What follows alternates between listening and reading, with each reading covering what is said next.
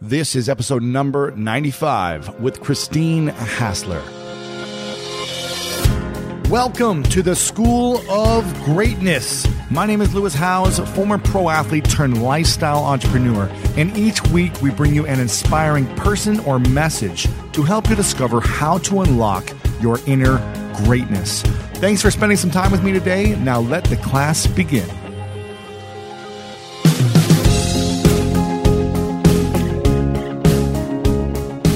What is up, Grace? Thanks so much for hanging out with me today. And I've got a question for you.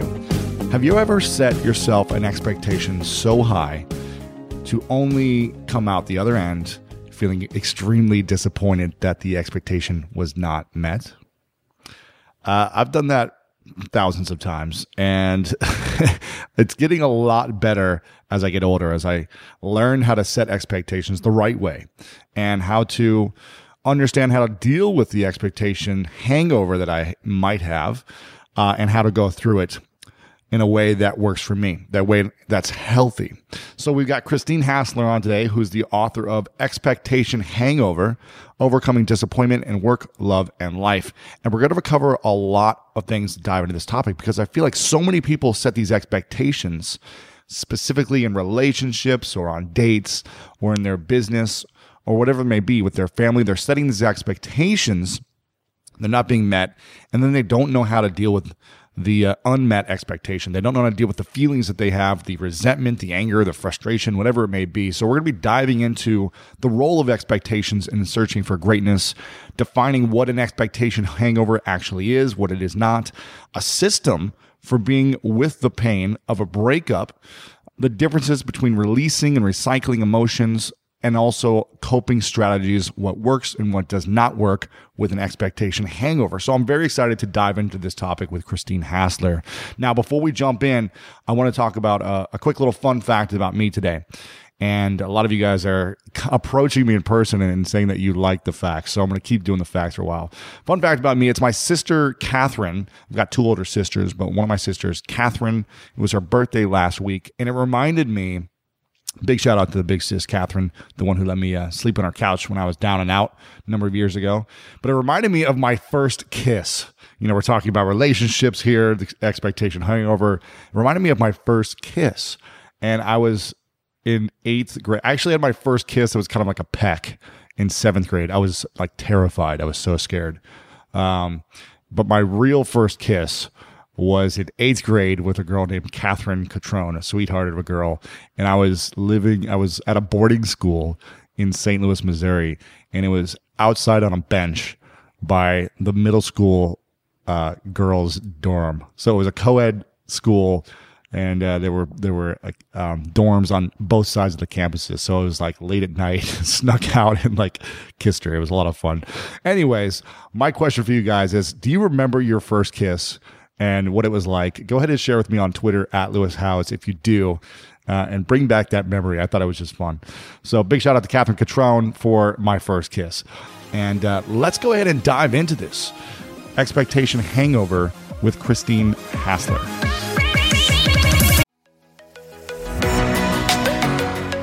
I don't know about you, but when around 3 p.m. hits, I find myself craving the right refreshment to get me through that mid-afternoon slump. New Pure Leaf Zero Sugar Sweet Iced Tea is full-flavored sweet tea, but without the sugar and the calories. It might take several bottles for you to believe that a delicious sweet tea can really have zero sugar and 0 calories. But you know what they say, life is full of surprises. Or in this case, full of flavor. New Pure Leaf Zero Sugar Sweet Iced Tea. Try it to believe it. For 20% off your next 12-pack, head to Amazon and use promo code 20PureLeaf. That's promo code 20PURELEAF for 20% off.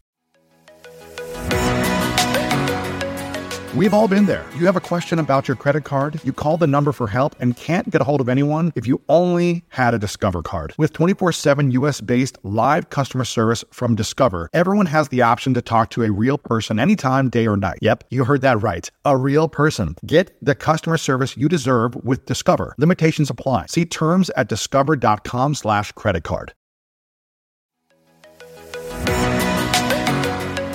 Whether you're searching for a home to buy or you're just obsessed with looking at homes for sale, Redfin's got you covered. You can favorite homes, share listings with others, and even schedule tours with a local Redfin agent, all in the app. And when you're ready to buy, an experienced local Redfin agent can guide you through the whole process. They know how to help you win the right home at the right price. So download the Redfin app to get started today.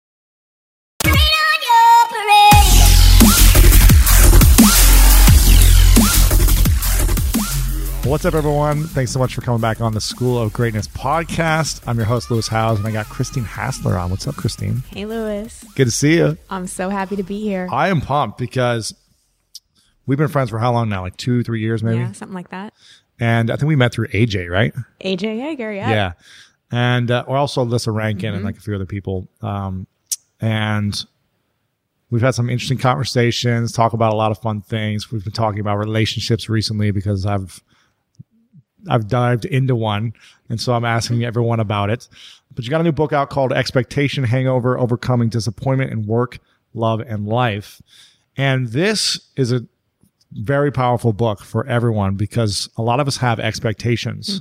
At least I know my entire life I've always set high expectations for myself and want to achieve certain things. And the interesting thing is I've had a hangover in the past when I didn't achieve it, but also when I did achieve the expectation. Yep. That's kind of crazy. So, Yep. So let's first talk about what can we expect from this book. Okay. Yeah, there's actually a chapter, what to expect. And I'll just back up and formally define an expectation hangover, which is when you don't achieve your expected result, or you do achieve your expected result or outcome, but you don't have the feeling. But it wasn't what you thought. Yeah, it wasn't what you thought. It didn't turn out like you planned, or life throws you an unexpected curveball. And we're left with kind of hangover-like symptoms. You know, we have a sense of regret. Our head is aching, maybe not a physical headache, but from all the thinking and rethinking. We're spinning in confusion. We lack motivation. And it's a real sense of disappointment. And it interrupts our productivity. We get disconnected. And it slows so much of us down. After the event happens, it slows us down from the next thing or? From everything. Yeah. Because if you think about disappointment, we personalize it. Okay. Right? So anytime we're disappointed, either we disappoint ourselves, because the person we're often hardest on is ourselves. Sure. I know that's been true for me. Sure. Or we're disappointed by another, we tend to make it personal. We tend to think. Take it personally. Take it personally. Yeah, totally. Get defensive, take it personally. I did something wrong. Right. Right? So if my girlfriend, hypothetically, doesn't do something I want her to do, or I'm expecting to think that she should do, or whatever, if I have that expectation, then I'm going to take it personally. Exactly. I'm going to get frustrated, angry, defensive, guarded, if I have that expectation. Yeah, if you attach to it. Yes. See, the thing about expectations is that there's huge attachment. An expectation is much different than a goal. I'm all for goals and having intentions and all of that. But there's this sense of weighted obligation that comes with any expectation. And we hold out for this feeling or a performance from someone else or something. And that's what sets us up for the disappointment. And disappointment is totally a normal part of life. I don't know any human being who's escaped the experience of disappointment. Sure. And I don't think it's so bad. You know, and that's one of the things coming back to your question about what we can expect from this book. I want to take the shame off of disappointment because it's been through my greatest disappointments that I've grown the most. I've had to have some major expectation hangovers to get me more on an aligned path, the path that's more created from my authentic self and not my ego. Because we all are addicted to control and certainty. Yeah, of course. Being in control, being right. Yes. All those things. Yeah, I'd definitely say that, you know, experiencing disappointment is a powerful feeling, and we don't always have to be positive and have everything go our way. I think the joy of life is having some contrast to, you know, great things. It's having things that aren't going so great so you can strive for greater things, right? Exactly. When I go to Bali a lot, and it's hot, super hot. I'm always sweating. And I notice the Balinese people, they don't really sweat that much. They're never complaining about the heat. Why? Hotter than LA, in Palm Springs? Well, it's hot, it's sticky, it's humid. Yeah. But the Balinese people have never left Bali. They don't know any other weather than hot. I know it's hot and my body reacts to it because I know cold, I know the contrast. Right. So the human experience we learn through contrast. We know hot because we know cold. We know joy because we know sorrow. And I think that one of the things, like I've been in the personal growth industry for almost a decade. Yeah. And one of my pet peeves, I guess, is that everything's supposed to be happy-go-lucky, positive all the time. And that leads us to an expectation hangover. In the book, I talk about the coping skills that don't work.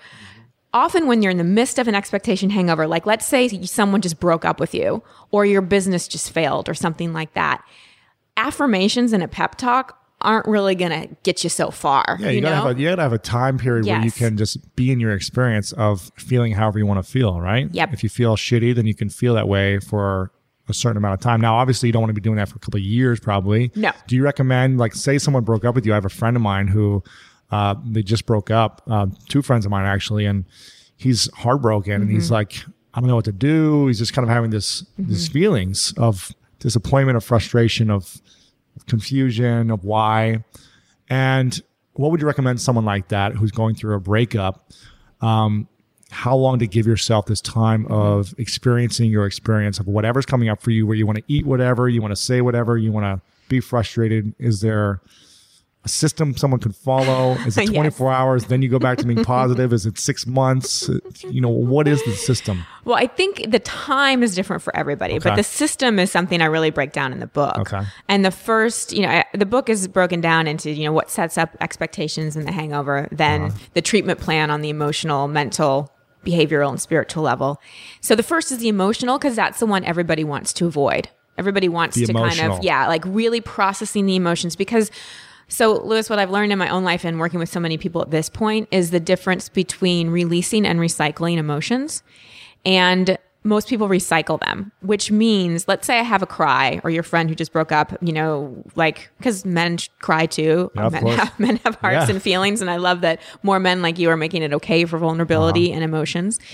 But most people, when they have a good cry or whatever, they process their emotions, they have an analyzer going.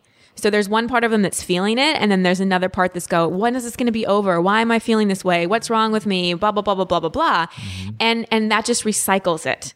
So the analyzing, the judging, the wanting it to be different, the kind of going into victim mentality. Yes. Why? Like when people ask me, why did this happen? I'm like, wrong question. Yeah. We'll get to that, I'm sure, later in our talk. But when you're releasing feelings, you're just letting yourself have the emotion. So here's why therapy and coaching and things work. You're with someone that's holding a place of compassion. So a good therapist or coach will hold a loving space of compassion, no judgment, no analyzing, no diagnosing, but will just hold this space of compassion so that the person can have their feelings and they can emote. So what we're doing in therapy or coaching or whatever is modeling for the person how to be with themselves. Because there's always a part of us that's going through the feeling, and then there's this other part of us that's so compassionate and so loving.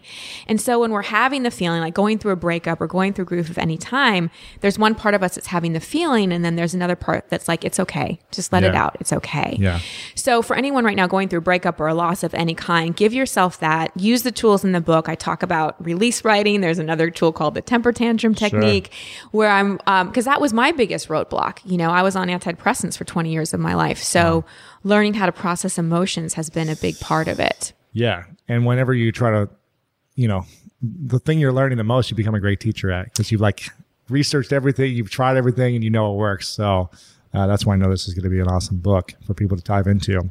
Did you talk about, I think you briefly mentioned this, but what are the 3 types of hangovers? Did you mention that already? So it's when a desired result does not occur, or the desired result does occur and you don't have the feeling that you want from it. It doesn't turn out like you planned, or an unexpected curveball. Yeah. And there are those are the 3. And then, so there are situational expectation hangovers, interpersonal expectation hangovers, and then the ones we put on ourselves. Okay. So it's like someone else lets us down, a situation in life lets us down, or we let ourselves down. And on page 17, you talk about be, do, have, the process of being, doing, and then having. I think a lot of people expect to have something first before they are being a certain way and then creating what they want to get the result. Right. Can you talk about that? Yes, we live very outside in. We expect It's things like, to come to us. Yes. And then it's going to feel that way. Like once I get this job, then I'll be happy. Once my business takes off, then I won't have anxiety. Once I have a boyfriend, then I'll feel good about myself. I'll feel loved. And whatever. Yeah. The once, then, if, then, blah, blah, blah. And the thing with, let's take the law of attraction, for example. I also talk about in the book, the flaw with the law of attraction, because you can long for things and want things and have 40 million vision boards all over your home. But if inside you aren't being that, and you have misunderstandings and limiting beliefs about worthiness or not enoughness, then it's not going to work. Sure. It's not going to just show up. It's not just going to show up. We have to create those internal experiences. I talk about form versus essence.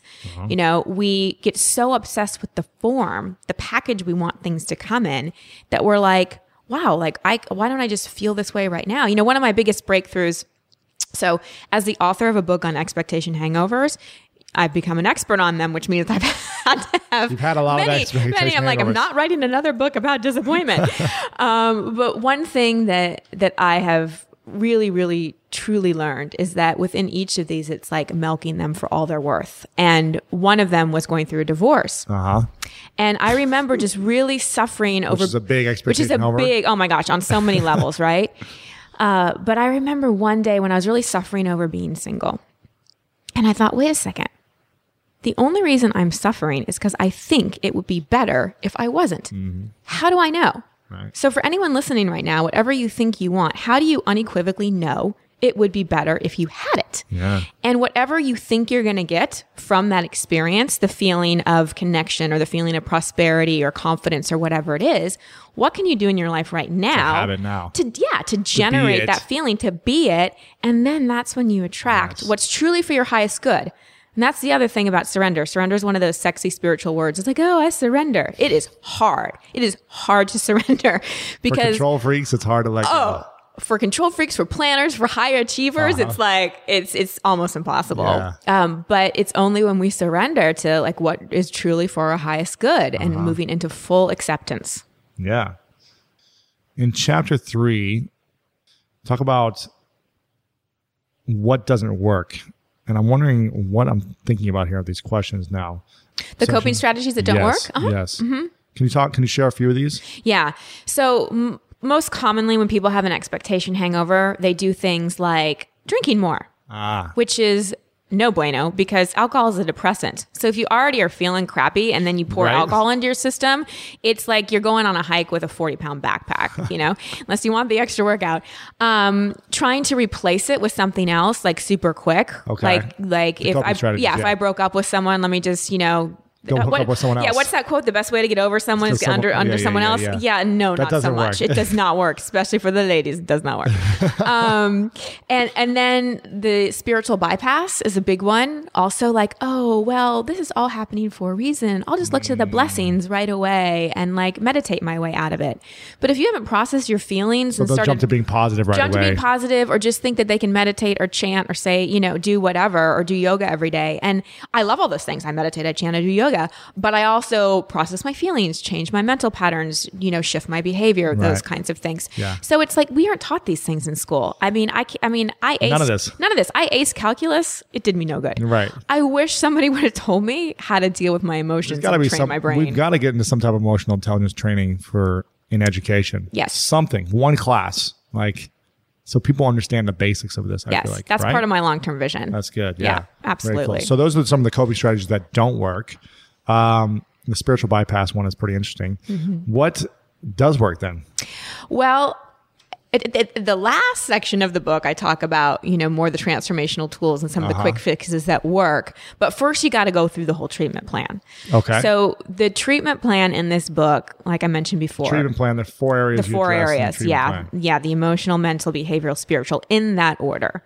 Because emotional, mental, behavioral, spiritual. Okay. Right? Why in that order? Because we want to avoid emotion. That's the thing that we want to avoid the most. And that's the most unaccepted thing in our society and the most misunderstood. We either identify with our emotions and drown in them or suppress them. And oh my gosh, suppressing emotion is so toxic. It's so hazardous to our health. It's, I think it's why so many people end up angry or irritable or sick or whatever, because if you think about it, anger can't express. Yeah. It's all bottled up and then it comes out. Bottles up, or it comes out some way, or it just ends up toxic. Emotion's energy. And if you don't express that in a healthy way, then it's going to, manifest in some other direction. So, so many people that come to me with migraines or depression, for example, depression is suppression. I mean, that's what it is. Now, granted, there are some people that chemically are diagnosed and need medication and things like that. I'm not saying that depression is a made up thing, but I think so many people that report being depressed are really just suppressing their not expressing their emotions. Exactly.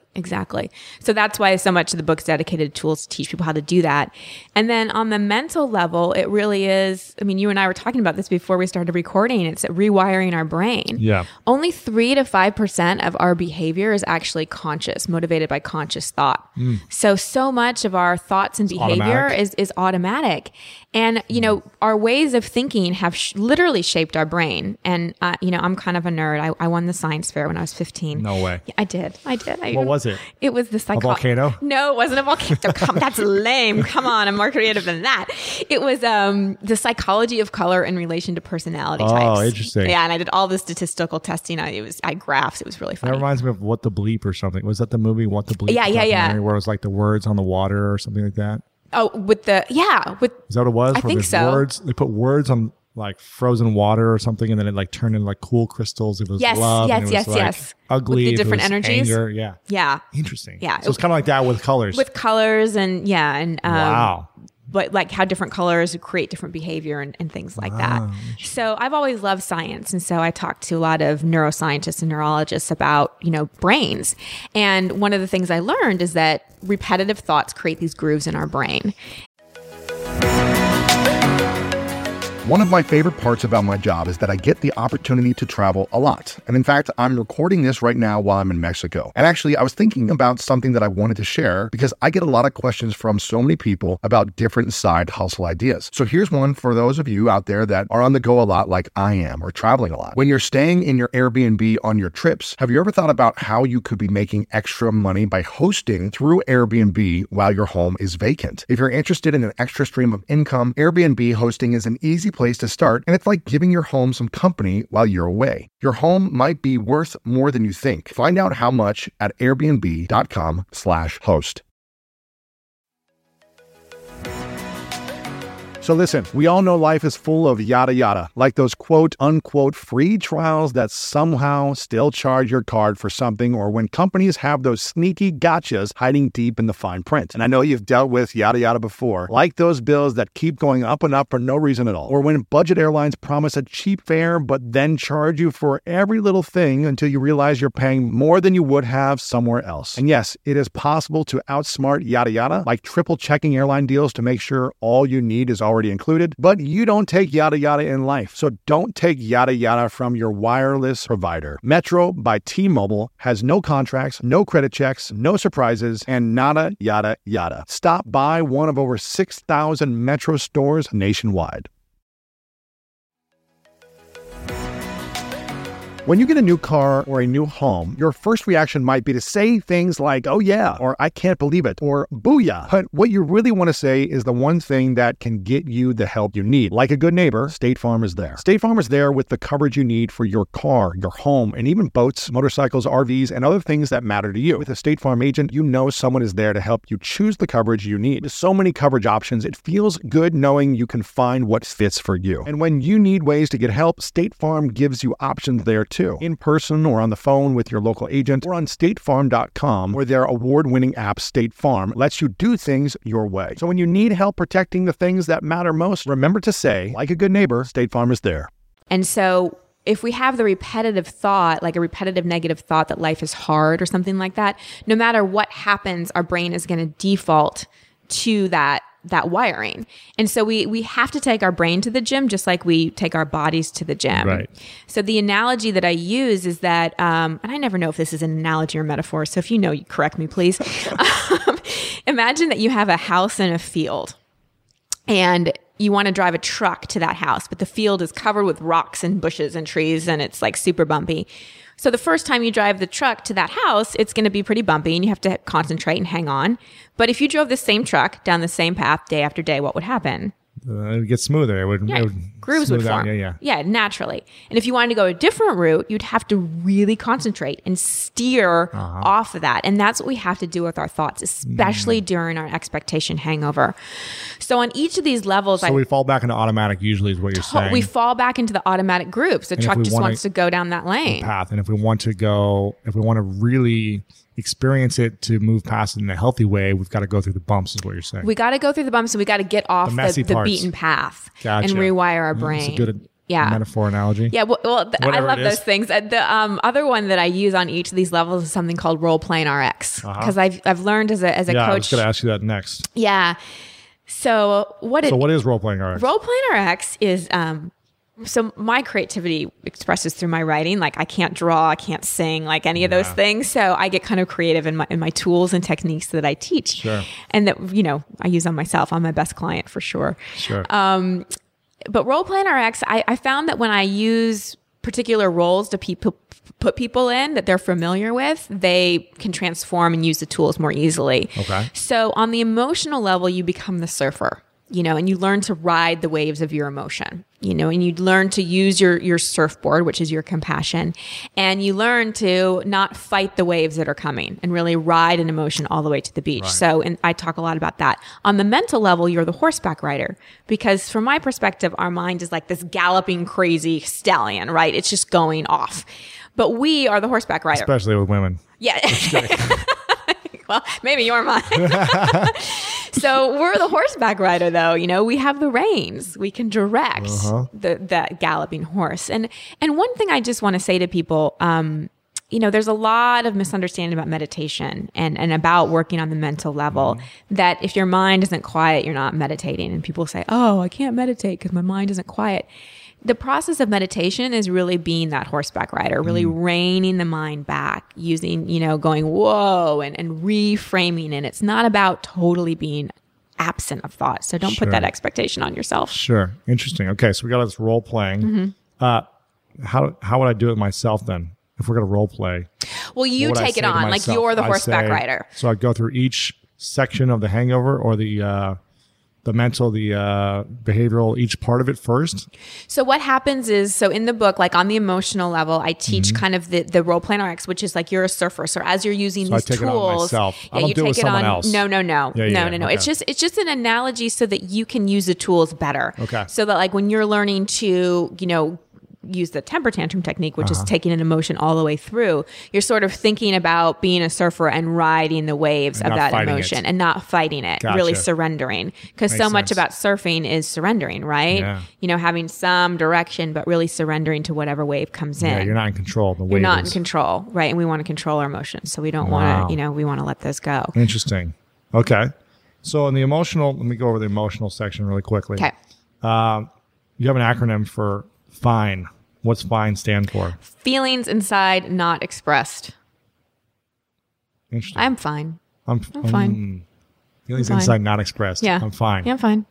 When I'm like, how are you? People are like, I'm fine. I'm like, Feelings really? inside not expressed. Yeah. But how do we, with society, how do we really share our feelings when we're just saying hi to someone really quickly, or for a few moments, or we're about to get into something? Should we really go into our feelings? Well, I think that doesn't have to be like our deepest, darkest feelings, but I think we can share about joy and excitement too. Oh, yeah. Like, I'm doing great. I'm really excited about blah, blah, blah. Or, I'm really grateful. Gratitude is another feeling. Like it's not that we have to be, emotionally vulnerable all the time. I think we have to pick and choose who we're that way with. Sure. But I think most of us, Louis, we're just disconnected half the time. Like, how are you is a programmed thing. So what's another way we can connect with someone without saying, how are you? Eye contact. Just looking at someone in the eye and checking in. One of the things when I really want to connect with someone, I'll just look and I'll just say, hi, it's good to see you. Mm-hmm. What's going on with you? What are you excited about? Or what's the latest thing that you've learned or something like that, but not feel like we have to do that. Hey, how are you? Not going just automatic. Like, But it's amazing and you're really good at this, just what eye contact does.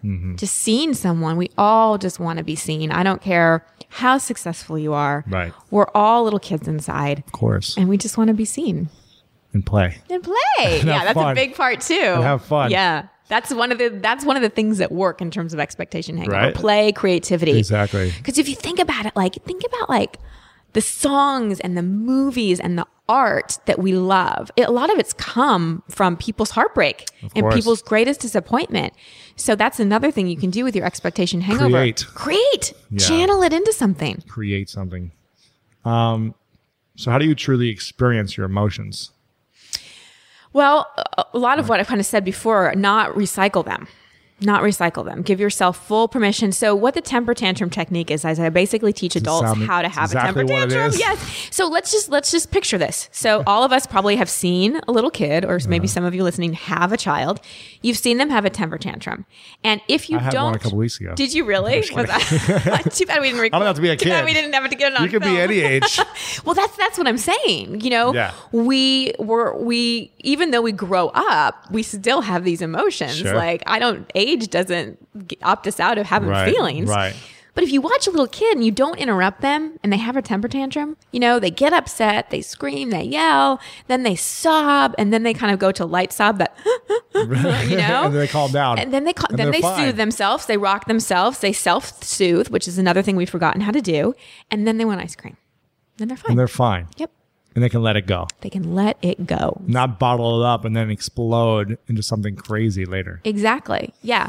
Yeah. And I think a lot of times in men, it comes more explosive. And in women, it comes out in forms like irritability, bitchiness, those kinds of things. Wow. Yeah. So now, I used to cry a lot as a kid, probably every day. Aww. Until I was 8 or 9 probably. For whatever reason, not feeling seen, not feeling appreciated, getting hurt. All sorts of different stuff, right? I remember screaming in the middle of the night, a couple nights a week.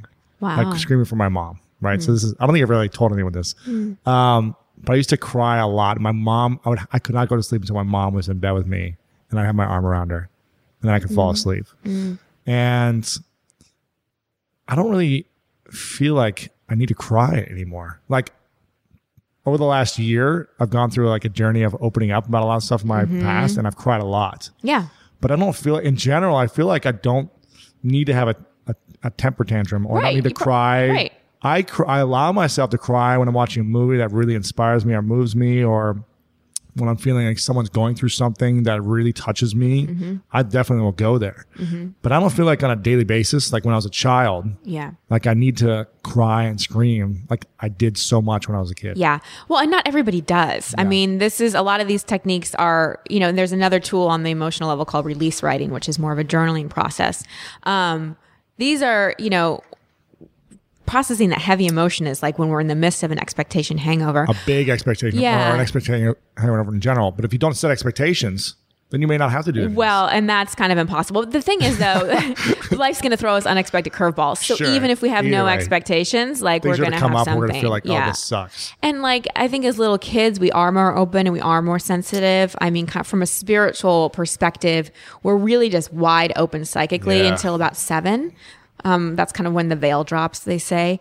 So, we start getting guarded and questioning and analyzing. Totally. And we become kind of less empathic. We're also empathic as kids, and we move out of love to more fear. And why? Well, because of conditioning, because of beliefs, and this is what's so exciting about our generation is we're starting to shift the consciousness. It's so exciting to be alive at this time. I love being alive at this time because, we're having conversations like this. Where in the past, it was more based on survival. And we're evolving out of just surviving right now. For so long, we had to be afraid because we might have been attacked. And it's taken the human civilization a long time to evolve out of survival. And I think this is one of to get philosophical here, I help a lot of people. A lot of people that come to me are women. And women who go through breakups, oh my gosh, they really struggle. And so as I've been reflecting on my own and they analyze, but here's what it triggers. It triggers survival, because if you think about it, back in the day women needed a man to survive. Right. So even though we don't anymore, like again, only 3 to 5% of our thinking is conscious, we still have that kind of unconscious programming. Survival feelings, yeah. And so as we're evolving out of that, we're going to need less and less fear. Yet that's still been our conditioning. So much of what kind of the doorway of transformation, expectation, hangover opens is to move out of fear and move back into love. Interesting. Okay. Can you explain the beach ball analogy? We're talking a lot about emotions. So the beach ball is, emotions. You know, me too. The beach ball is like, okay, so you've been in a swimming pool, right? Of course. Okay. Have you ever tried to hold it? Okay, there you go. Have you ever tried to hold an inflated beach ball underwater? It's impossible. It's impossible. Well, it's hard. It's very hard. You can sit and kind of bounce for a minute, but then it's like gotta fly up somewhere. And splash you in the face and, you know, and that's what we try to do with our emotions. We try to hold them under the water. Yep. And it takes a lot of energy. It takes a lot of energy. Yeah. Yeah. Interesting. Okay. So don't try to hold your emotions under the surface. Okay. No. And you mentioned release writing with journaling. Yes. So if I am having these feelings and maybe I don't feel like expressing them verbally, another way that I can release these emotions is through writing it all down, right? Yes, but this is a specific technique that's a little different than journaling because journaling is more reflective and oftentimes you keep it and you want to look back. Release writing is a way to purge. It's like, fuck you, I hate you. You write as fast as, This is the worst thing. Exactly. You screwed me over. This is blah. Yeah, it's all the blah. It's all the blah. And it's really good for stress. This is something that a lot of my entrepreneur clients use a lot when they're feeling like really stressed or whatever. They'll just get a pen and start writing really, really, really, really fast and just get it all out, all their fears, all their limiting beliefs, everything, and then burn it. Gosh, I have a vivid memory of going through a really hard breakup, getting back together, breaking up from a previous relationship of mine, where I remember typing an email probably a few times. I was just like beating on the keyboard. I remember I'd be typing so fast and like so angry. Yeah. And then I would be like, I was like typing whatever, like nasty stuff. And then I would just start like going like this, and that would be in the email. Oh, all the like typing everywhere. Perfect. Not making any sense. And then I would go back into typing a few words like, I hate you. You're so mean to me. And I can't remember if I sent those or not. I hope not. I probably did some because I didn't have any control then. Yeah, that's the thing. We don't want to get our anger out at other people. No. It's so much better. Don't send it to anyone. Yeah, don't do it. And then look burn at it and delete rip it up. Yeah. Delete it or remove or burn it. And it's actually really good to do by hand too, because handwriting triggers your right brain, which is like, scribbling. You break pencils. I love it. You also talk about this is bringing up a lot for me right now. You also talk about left the AC on. you talk about making a date with your feeling exercises. Yeah. So what does that mean? So a lot of times people are like, if they get triggered or really upset, you know, like all of a sudden I'm in Whole Foods and my memory of my breakup comes up or something like that. You can't just break down in Whole Foods, right? Screaming, wailing, crying. I mean, you could, but you'd probably get carried away. Screaming into a place where I'm massive, just scare people. What happens? People just look like I'm a big weird white dude. Yeah, like, what? It's LA, so maybe it's more. They're like, he must be either crazy or an actor. Now I totally lost the question. What was the question? Oh, making a date with your feelings. So if you have like a feeling coming up, what you can say to it is like, okay, anger, okay, sadness. Like I feel ya. I can't deal with you right now, so I'm going to make a date with you, and at 9:00 tonight, I'm going to journal about this or something like that. Because we have to break the habit of suppression, just like we have to break our habits mentally. We've got to break our habits of how we suppress emotions. So let's say I go through one of these exercises or all of them, and a temper tantrum, writing in the journal, role playing with myself, all these different things, and I still have these emotions come up. Like, when is it over? Well, okay, so the other part, because we haven't gotten to mental or behavioral or spiritual yet, right? Wait for that then. Yeah, so, but part of this, and this is the thing, if they keep coming and keep coming, that means you're recycling. That means some part of you is judging. Oh. You know? And when we talk about the spiritual, we'll talk about things like forgiveness and things. Okay, cool. I'll ask that question at the end. So the mental side of things, you mentioned this with the horseback rider. What's the woeing technique? Okay, so again, like our mind really responds well to our own pattern interrupts. And when I tested this, everybody knows what the sound whoa means. It's a whoa, slow down. So with a pattern interrupt, a lot of times like we can start going down a train of thought and we don't even realize we're going down this self-sabotage train till it's like way left the station. But eventually we realize we're on a bad train. And so in that moment, if we go, whoa, this is not the direction I want to go, then we can start to shift the thought and redirect it. So actually saying that internally in your mind helps break that pattern. Okay. So you say whoa to yourself when you start. Or even out loud if you're alone, that helps. Yeah. Like what? Like kind of like stop. relax a moment. Yeah. Exactly. Just like you would another person. If they were coming at you, sure. You'd be like, whoa, wait a second. It's right. That interrupt. Okay.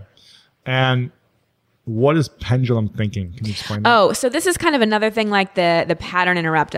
Something I see people do is they go from thinking, I'm a loser. Like I just got rejected or I'm gonna lose, my business failed or whatever. And then someone's like, oh, just think positive. And they're like, well, I'm awesome. And I'm sorry, your brain doesn't go from I'm a loser to I'm awesome and believe when you're you. Like broke and jobless and have no girl or boyfriend or whatever. Exactly. So, but I'm not awesome. You're not awesome. Like, the evidence supports that I'm not so awesome. Based on results, I suck as a human. Exactly. But you can go a little more neutral. Like, I'm doing the best I can. That simple thing. I'm doing the best I can. Yeah, and I'll do a little bit better tomorrow. Exactly. That often works way better than I'm awesome. Yeah, because you're not going to become a multimillionaire with the woman of your dreams overnight. Yeah, and even if you had that, you still might have an expectation hangover. Or you may lose it. Exactly. You may go bankrupt. You may lose the girl, whatever. Exactly. The outside things cannot be our sources of safety and security or worthiness. So there's a couple of things on the mental side of things. So in the behavioral, I've got a lot of points here.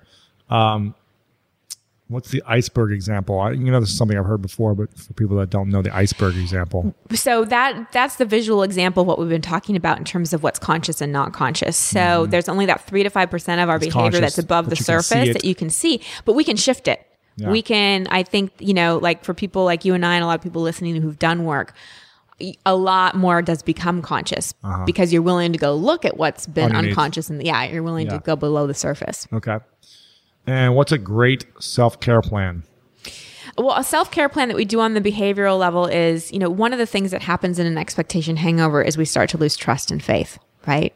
And the person we often are... In what? Everything. Ourselves, the universe, society, other people, whatever. Society, whatever. Human beings in general. Exactly. Yeah. Exactly. Don't trust or believe in anyone. Yeah, we become hopeless, helpless, and cynical. That's another thing. Cynical. Yeah.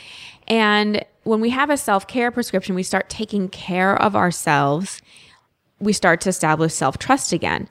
So in the book, I keep it really simple because I've learned that sometimes we need complex things and sometimes we need simple things. And so the self-care plan is to take an inventory of everything you're doing or not doing in your life in terms of behavior. Think of one thing to add, one thing to take off, and one thing to modify. In terms of behavior. In terms of behavior, diet, exercise, social activity, any kind of like behavior patterns that you're in. One thing to add and one thing to take off. One thing to add, one thing to take off, and one thing to modify. So for example, like... Go get a manicure once a week. Yeah. Would be something to add. Yeah, take off drinking for 30 days. Modify TV watching from 6 hours a week too. Because, TV, alcohol, drugs, any of those things, they're just numbing devices. Yeah. They're Band-Aids. They're not gonna work in the long term. And you're just gonna have repeat expectation hangovers. That's what's gonna happen. It's gonna be a different cast of characters, different scenery. Yeah. But you're gonna be back where you started. Interesting. It's amazing. I used to watch a lot of TV. Yeah, me too. Tons of it, especially, in high school and college. Actually, not that much in high school. In college, I watched it all the time. And when I'd be injured, all I do was watch TV. Yeah. Like stupid shows like Road Rules and Real World and just drama shows. That's quality television, right? Lewis. Quality. Yeah, just all of the Bravo shows. Like I just become addicted to drama. And because it was interesting. It was like something unique, right? And when I moved out of my sister's couch for a year and a half. I was watching a lot of TV there, but when I moved out of there, I moved to my brother's place for a little bit and started watching less TV. Then when I got my first place, I didn't have a TV. Yeah. And for about 4 years, I didn't have a TV. There might have been one in one of the places, but I didn't ever turn it on. It would be just to watch like Sports Center at like 11 o'clock at night to watch highlights. Yeah. And I realized I was so focused and was able to feel and experience things on a different level when I just completely got rid of TV.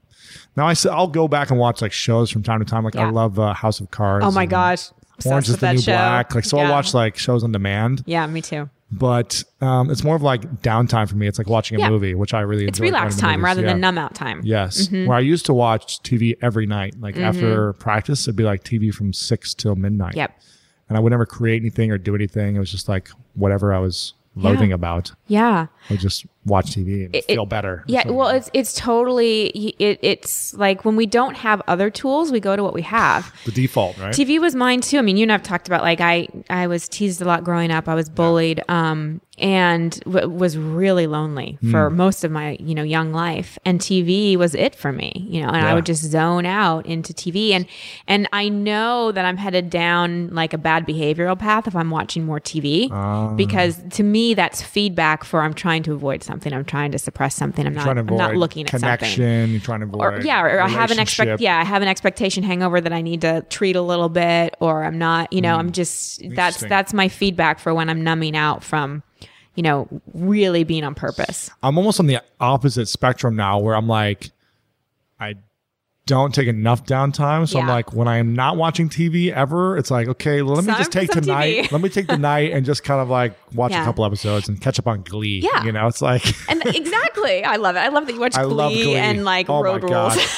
I don't watch Road Rules anymore. But now I watch Glee and I love Nashville. Any singing shows. So I'm like a singing show freak. I love Nashville. I wish I could be on Broadway. Well, I wouldn't put it past you. We may see you on Broadway. I mean, everything else you've done. If I want to do it, I'm sure I'll do it. I'm sure we'll see you on Broadway. But I love those shows. I don't know what is about them. Well, it's just so much joy and creativity. I think that's part of it. And that's the thing. It's fun too. It's so fun. And that's our natural essence, right? Is to be that. But we have to go through some of these disappointments and learnings and everything to get to the other side of it. Exactly. Yeah. Okay, cool. So that's a good self-care plan. Make sure you're modifying, adding, and taking off something. Yep.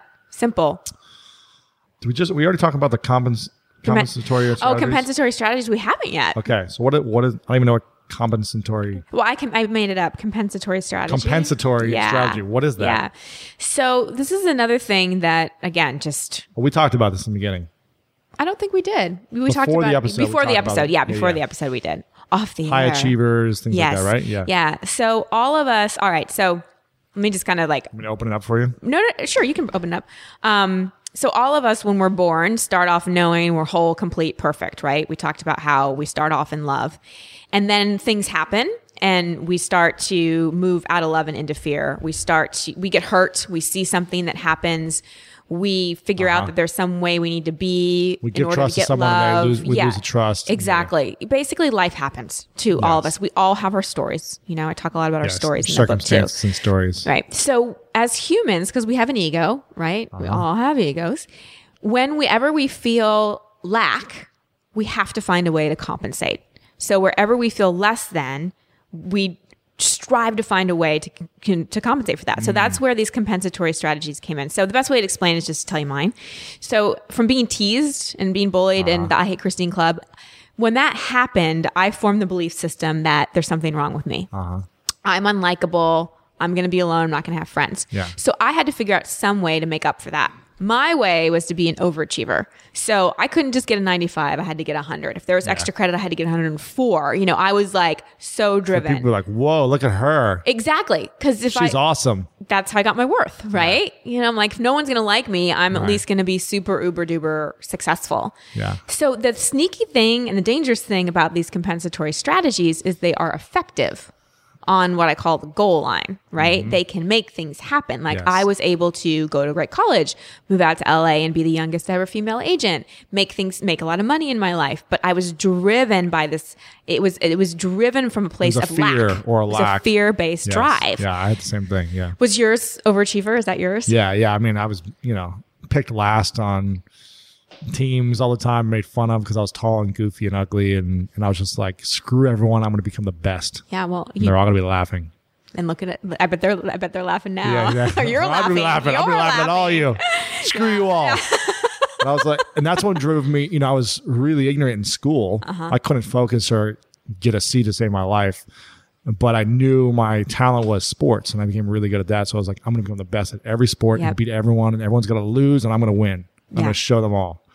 And that ended up working for me in terms of being a great athlete and winning, but it left me feeling very empty, very lonely, very emotionally challenged and frustrated and angry, and have a huge expectation hangover. And that's what these compensatory strategies do. They get us somewhere on the outside, but the inside that we're looking for doesn't happen. So we mentioned ours, high achiever. Some other ones are being a people pleaser. Like thinking that you get love and acceptance from people pleasing, or kind of being a chameleon. This is really common among women too. Doing what people want you to do. That's how you get your worth. Being a control freak, like, I'm not going to be let down because I'm just going to be total type A and put everything in my control. An approval seeker, like always doing things for validation, always needing kind of that like outside approval, recognition.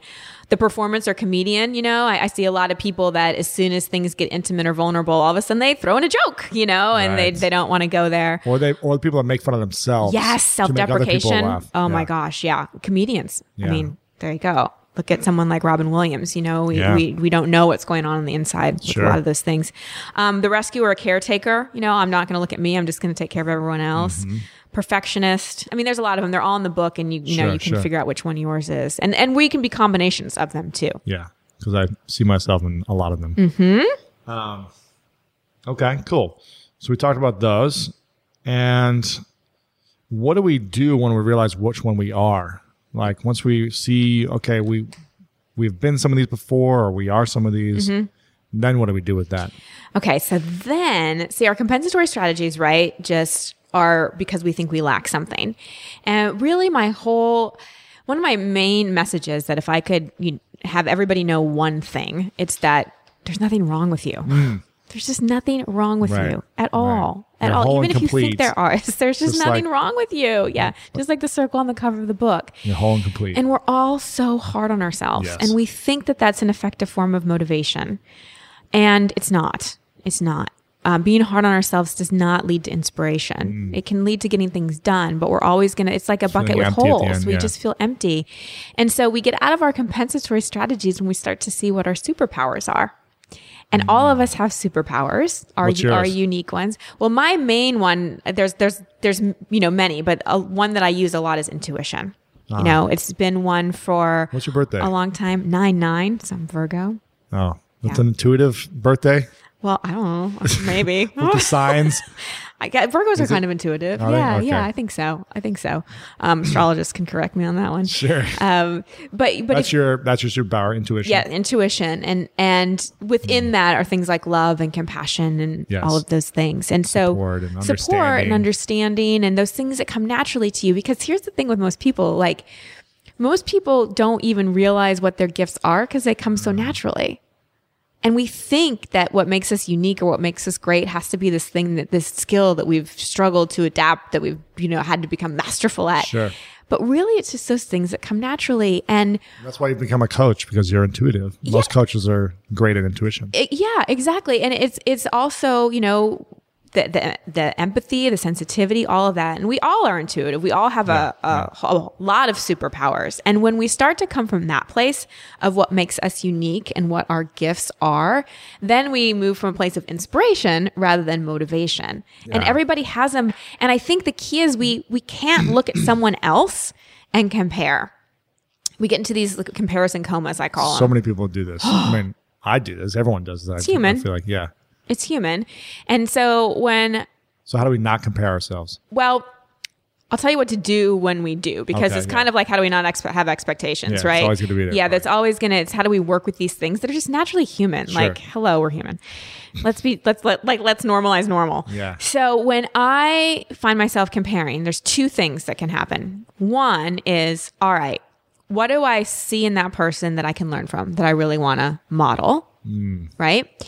And then that this is the good news about comparison. I can't see in you, Lewis, anything that is not in me. Of course. I wouldn't be able to recognize it. If you spot it, you got it, good and bad. And there's a lot of talk about negative projection, but there's positive projection too. So if I'm jealous of your, let's say, success or something like that, or if I'm comparing myself to you, that means I'm not fully owning my gifts and my success. So when you find yourself comparing yourself to someone, I tell people to write. Like when I look at you, I see, I feel, you are like really get a snapshot of what you're seeing when you're comparing or what you're jealous of, and look at how you need to own that about yourself instead of beating yourself up and thinking you're less than, which isn't true. And P.S., there's enough abundance to go around. A lot. Oh, there's so much. It's lot. infinite. It's infinite. Lot. Just because somebody else has it doesn't mean you don't have your form of it. Exactly. Now you talk about replacing expectations with values. Why do you suggest that, and how do we go about that? Well, because expectations are elusive, right? They're not even real, and they're external. They're wanting something outside of there. But our values are things that are more, again, essence driven and less form driven.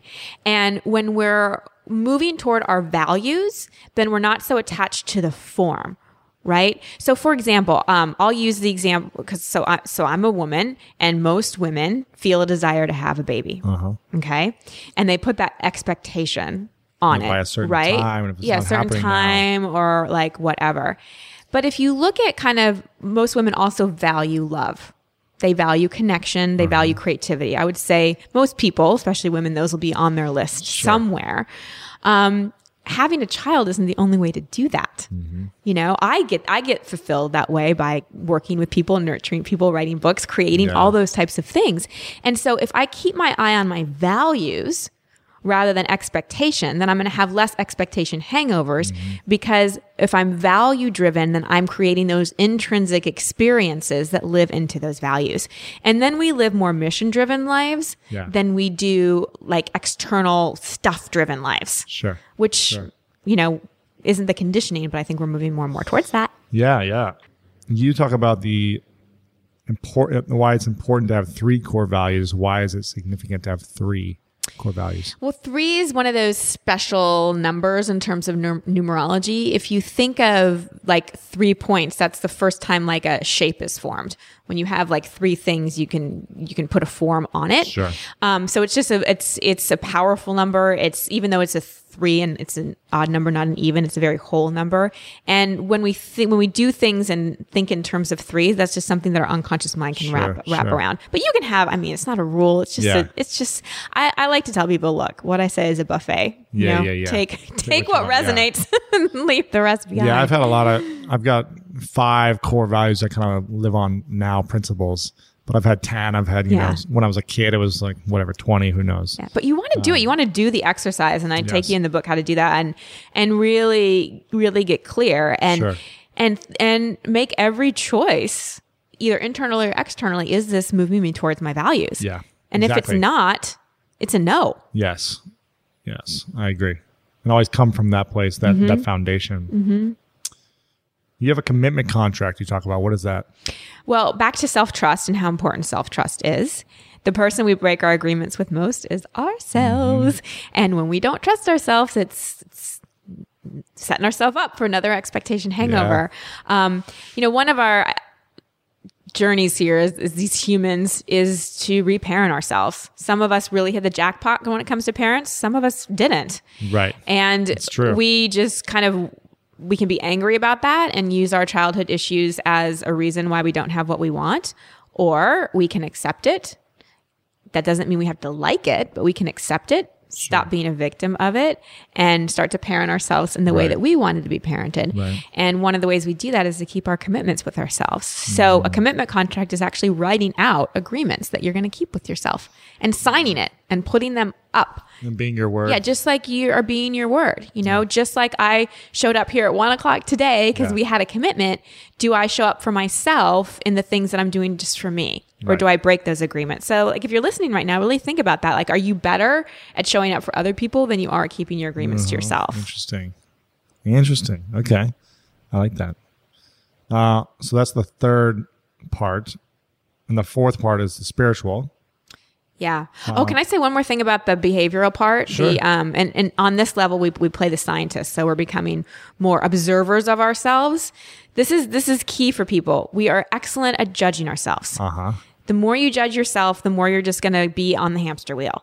You change your behavior when you start observing yourselves, like a scientist does a gorilla in a zoo, right. and seeing what you're doing and what the results are and tracking your behavior and modifying it and things like that without the judgment. We've got to stop judging ourselves. How do we let go of judgment?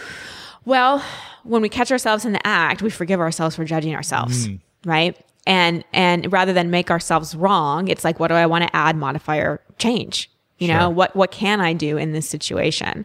It's sort of like the serenity prayer, except, how does it go? Grant me the serenity to accept the things I cannot change, the wisdom to know the things I can, and the courage to know the difference, or something like that. But really becoming discerning. Yeah. That's the word. Discernment over judgment. Judgment has an opinion. Judgment has a charge. It gets us nowhere. But we're like judging machines. It's another hard habit to break.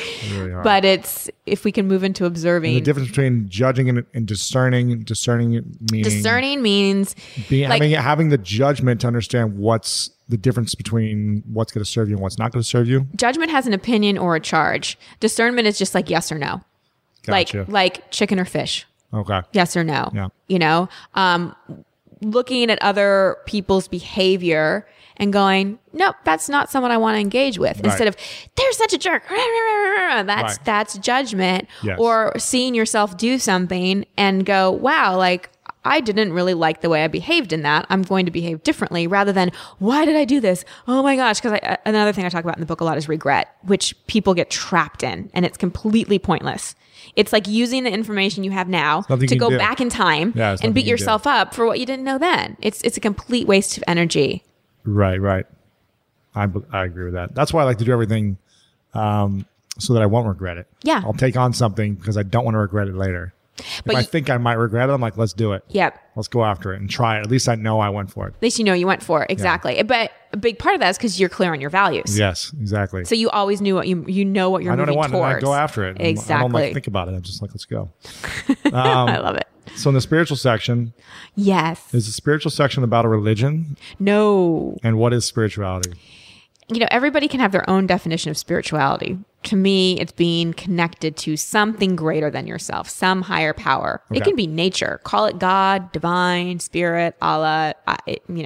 To me, it's not a organized religion, although if that's what works for you, great. But I think we all have this human need to feel connected to something bigger than ourselves. And I think when we don't have some kind of spiritual connection, our expectations of others are way out of control. So having a connection to a higher power, whatever that is for you, knowing that you're not alone, knowing that you're not separate, knowing that everything really is happening for a reason if you don't know what the reason is, and actually making that more of a relationship. I think that people, either have negative experiences with religion or, feel completely kind of disconnected from spirituality in general and don't know where to begin. Right. But, all of us have that connection. So a lot of times people say, well, we need to learn to love ourselves. We need to learn how to feel connected to God or spirit again. And I say we need to remember, because we came in connected. We came in knowing all of those things. We already have it. And so really it's just a process. We don't have to find it. It's already there. It's already there. Yeah. It's a process of remembering, and some people, it's their expectation hangovers that put them on a spiritual path. I mean, I know it was for me. I had a suicidal moment on my bathroom floor, and it turned into a spiritual awakening where I, for the first time in my life, felt this unbelievable love, and compassion. And it just overtook me. And it only lasted for a moment because my mind came in pretty quick and was like, what's going on? Started analyzing and judging and trying to make sense of it. But we can't put those experiences into form or to words. And a lot of people, have those brought to their knees moment. I was just reading, again, like I'm a nerd, so I like research. You've probably heard of post-traumatic stress, right? So there's also, have you heard of post-traumatic growth? No. So there's all this research right now that is documenting how from a traumatic incident, people have their biggest growth periods. I believe it. Yeah. I've lived that for sure. And that's why I'm so excited when someone has an expectation hangover, because I'm like, if you leverage this, if you milk this, it's a huge doorway. Huge. Right. Interesting. I never thought about it that way, but all my biggest hangovers or breakdowns have turned into big breakthroughs for me. Absolutely. Yep. Huh. Yep. So if we can embrace them and go, what am I learning? Now, here's the thing. In between, and this is another reason I wrote this book, because I hear so many inspirational stories of people who had the breakdown and now they're at the breakthrough. But like, what's the middle? Like, what do you do in the middle, right? Like, so if I'm holding a bottle of water and I want to put it down and pick up like a bottle of juice, I have to put down the bottle of water. And then as I'm reaching for the juice, there's that in-between period, right? The chaos period. And in between the breakdown and the breakthrough, there's all the disassembly that happens when things feel like kind of a mess and kind of scary. And you have to know that that's part of it and learn how to leverage that and not try to avoid it or try to get to feeling better right away, because all the kind of good, juicy part is in the chaos. Sure. Huh. What is living in, out, not out in? Well, kind of what we talked about before about like wanting that external thing to bring me the happiness rather than creating it intrinsically and then seeing the opportunities that come in. Okay, cool. Can you explain the soul line and goal line? Yeah. So I studied at the University of Santa Monica, which is the only place that offers master's degrees in spiritual psychology, which is an awesome program. What is it? Spiritual psychology? Spiritual psychology. Oh, interesting. And we talk about how there's two lines in life. The goal line, which is all the physical stuff, money, relationships, jobs, like just physical world reality stuff that everybody's obsessed with. Right. And that's more of that's a horizontal line. Yeah. And, and really all that happens on that line is you just get more. You just get more of whatever. Right. The soul line is a vertical line. And at the top of that, you can imagine love, connection, all those kind things. Of like your purpose line. Yeah, right? your purpose line. And these are all your life lessons.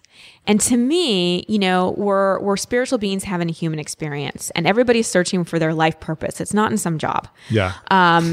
It's not, or a relationship. It's really in our life lessons, what we're here to learn. We just kind of come back as how we started, you know? And the soul line are those life lessons that we learn. And that's where expectation hangovers happen. It's like, what am I learning from this rather than why is this happening? And as we resolve things on the soul line, you know, that kind of personal growth line, that, like I said, life lesson line, things on the goal line start to match up and start to emerge and move in a way that's more aligned with who we truly are. Yeah. That's cool. Rather than our conditioning. Because we create a lot from our ego. And when we're matching both those up, it probably seems like people, when you see individuals who have those two matched up, it probably seems like everything they do works and is effective, and they're just killing it on every level, and they're happy. And yes, life gets a lot easier. Right? Yeah, and I, you know, I look at my life now, and there's not too much upset. There's bumps because I'm human, and again, that's how I grow. Life's pretty good. You know, and that's what you'll notice as you do this work is that the time between expectation hangovers gets longer, and the time you spend in kind of the suffering of them and the learning part gets shorter. Yeah. Because you understand, you've been there before, so you understand how to go through it. You have the tools, and you trust yourself, and there's no there. Yeah. There's no there. Anyone who's enlightened is probably not on this planet. Yeah, and you've got some, for those that get the book, I highly recommend it. There's some really cool prayers that you can use on page 177 of the book I have, and maybe a different page, but in the spiritual section. So make sure to go through those prayers. There's guided visualizations too, and meditations that you can download for free of me reading them to you. Those are that's at expectationhangover.com/bonus, I believe.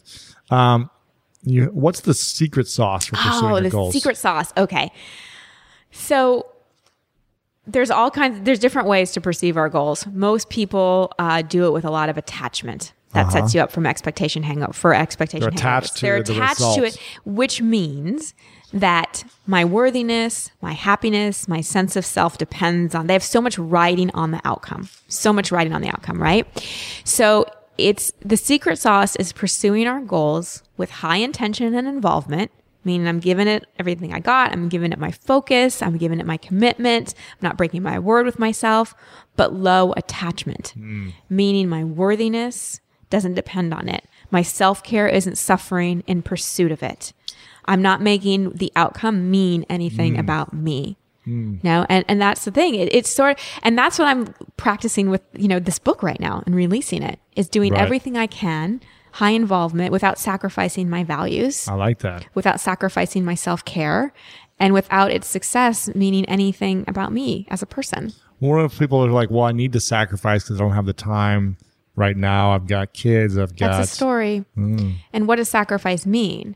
Do you look at... I can't take care of myself because I've got no time in the day. I've got all these other people to take care of, and there's 3 jobs and... Story.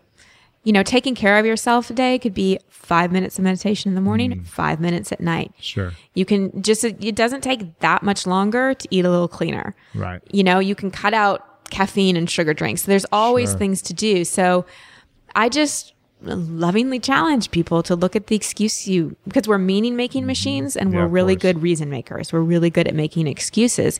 And there's this another unconscious belief, Lewis, that I think a lot of us carry around is that in order to achieve something great, we have to sacrifice. It's like this old penance thing that I think we're carrying around. Sure. And you don't. And this is where having a spiritual connection also comes in handy.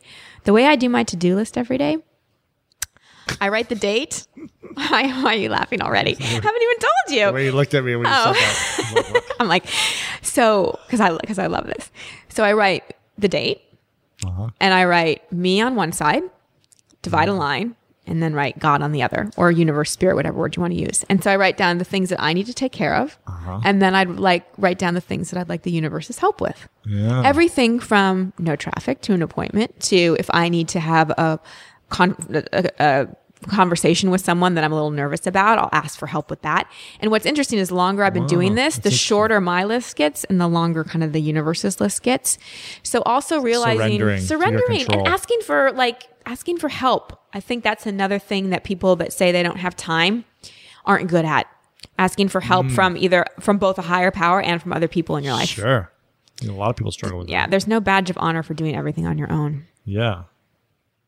There's more questions I want to ask, but I want to let people the opportunity to get the book. I highly recommend it. Expectation Hangover, Overcoming Disappointment in Work, Love, and Life. And I've got 2 final questions for you. Where can we get the book first? Just expectationhangover.com? Well, actually, Amazon, bookstores, Barnes & Noble, it's out there, or expectationhangover.com. And then your main website? ChristineHassler.com. Okay, cool. Yeah, or you can go to expectationhangover.com. All of it works. Okay.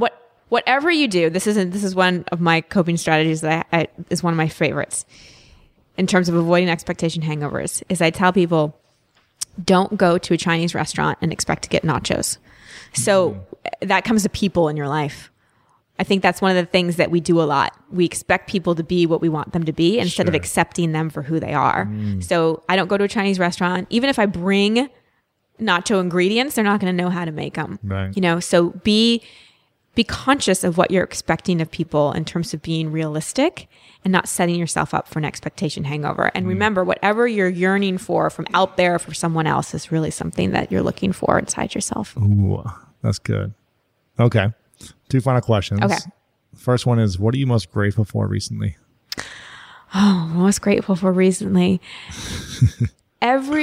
Honestly, now that I'm doing more interviews for the book and talking about it more, every expectation hangover I've ever had, and every one that I've been able to witness that other people have had, it's shown me so much just about the human spirit and about what we all go through, and about how within each of us we have this tremendous capacity and capability to thrive no matter what our circumstances are. And it's often in those moments that we find our greatest power and potential. Okay. And the last one is, what's your definition of greatness? Oh yeah, that question. It's like, I knew you were going to ask it, but I didn't even think about it. Lewis, it's who we are. It's not anything we have to become. So it's our essence. It's all of us. We are all greatness. That's it. And it's just remembering that and removing any story or any belief that tells us we aren't. I like it. It's not finding it. It's remembering it. It's remembering it and being it and accepting your version of it. It's good. I like that. It's a good one. Well, Christine, I appreciate you. I acknowledge you for this incredible work you're doing. Obviously, I know you had to go through a lot of pain and a lot of suffering to experience what you've experienced, to have the journey and the quest of writing about this and practicing it over and over and supporting other people in this work. So I really acknowledge everything you've been up to, how much emotions you've been through, good and, stressful. And it's truly a blessing that you're doing this work and supporting so many people. So thank you. And I'm extremely grateful for you. I'm extremely grateful for you too. Thank you so much, Louis, for the work that you're doing. And I just, I love it all. Just love being in this conversation. Yeah. Awesome. Thanks so much.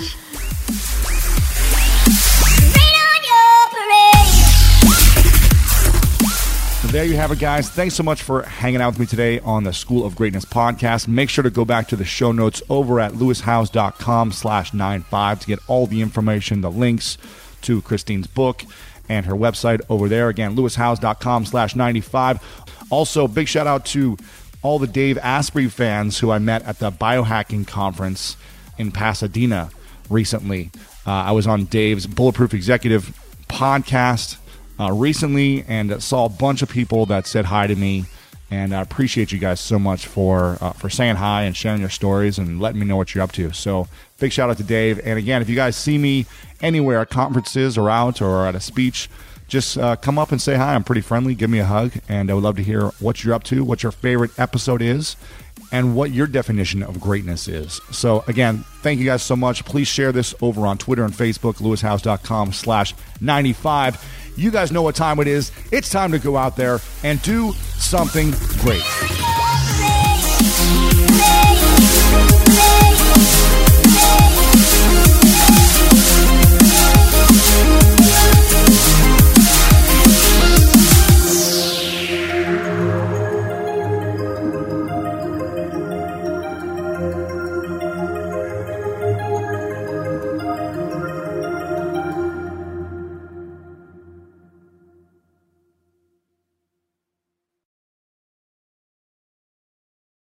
Spectrum One is a big deal. You get Spectrum Internet with the most reliable internet speeds, free advanced Wi-Fi for enhanced security and privacy, and a free Spectrum Mobile Unlimited line with nationwide 5G included, all while saving big. For the big speed, big reliability, and big savings you want, get Spectrum One. Just $49.99 a month for 12 months. Visit spectrum.com/big deal for full details. Offer subject to change. Valid for qualified residential customers only. Service not available in all areas. Restrictions apply.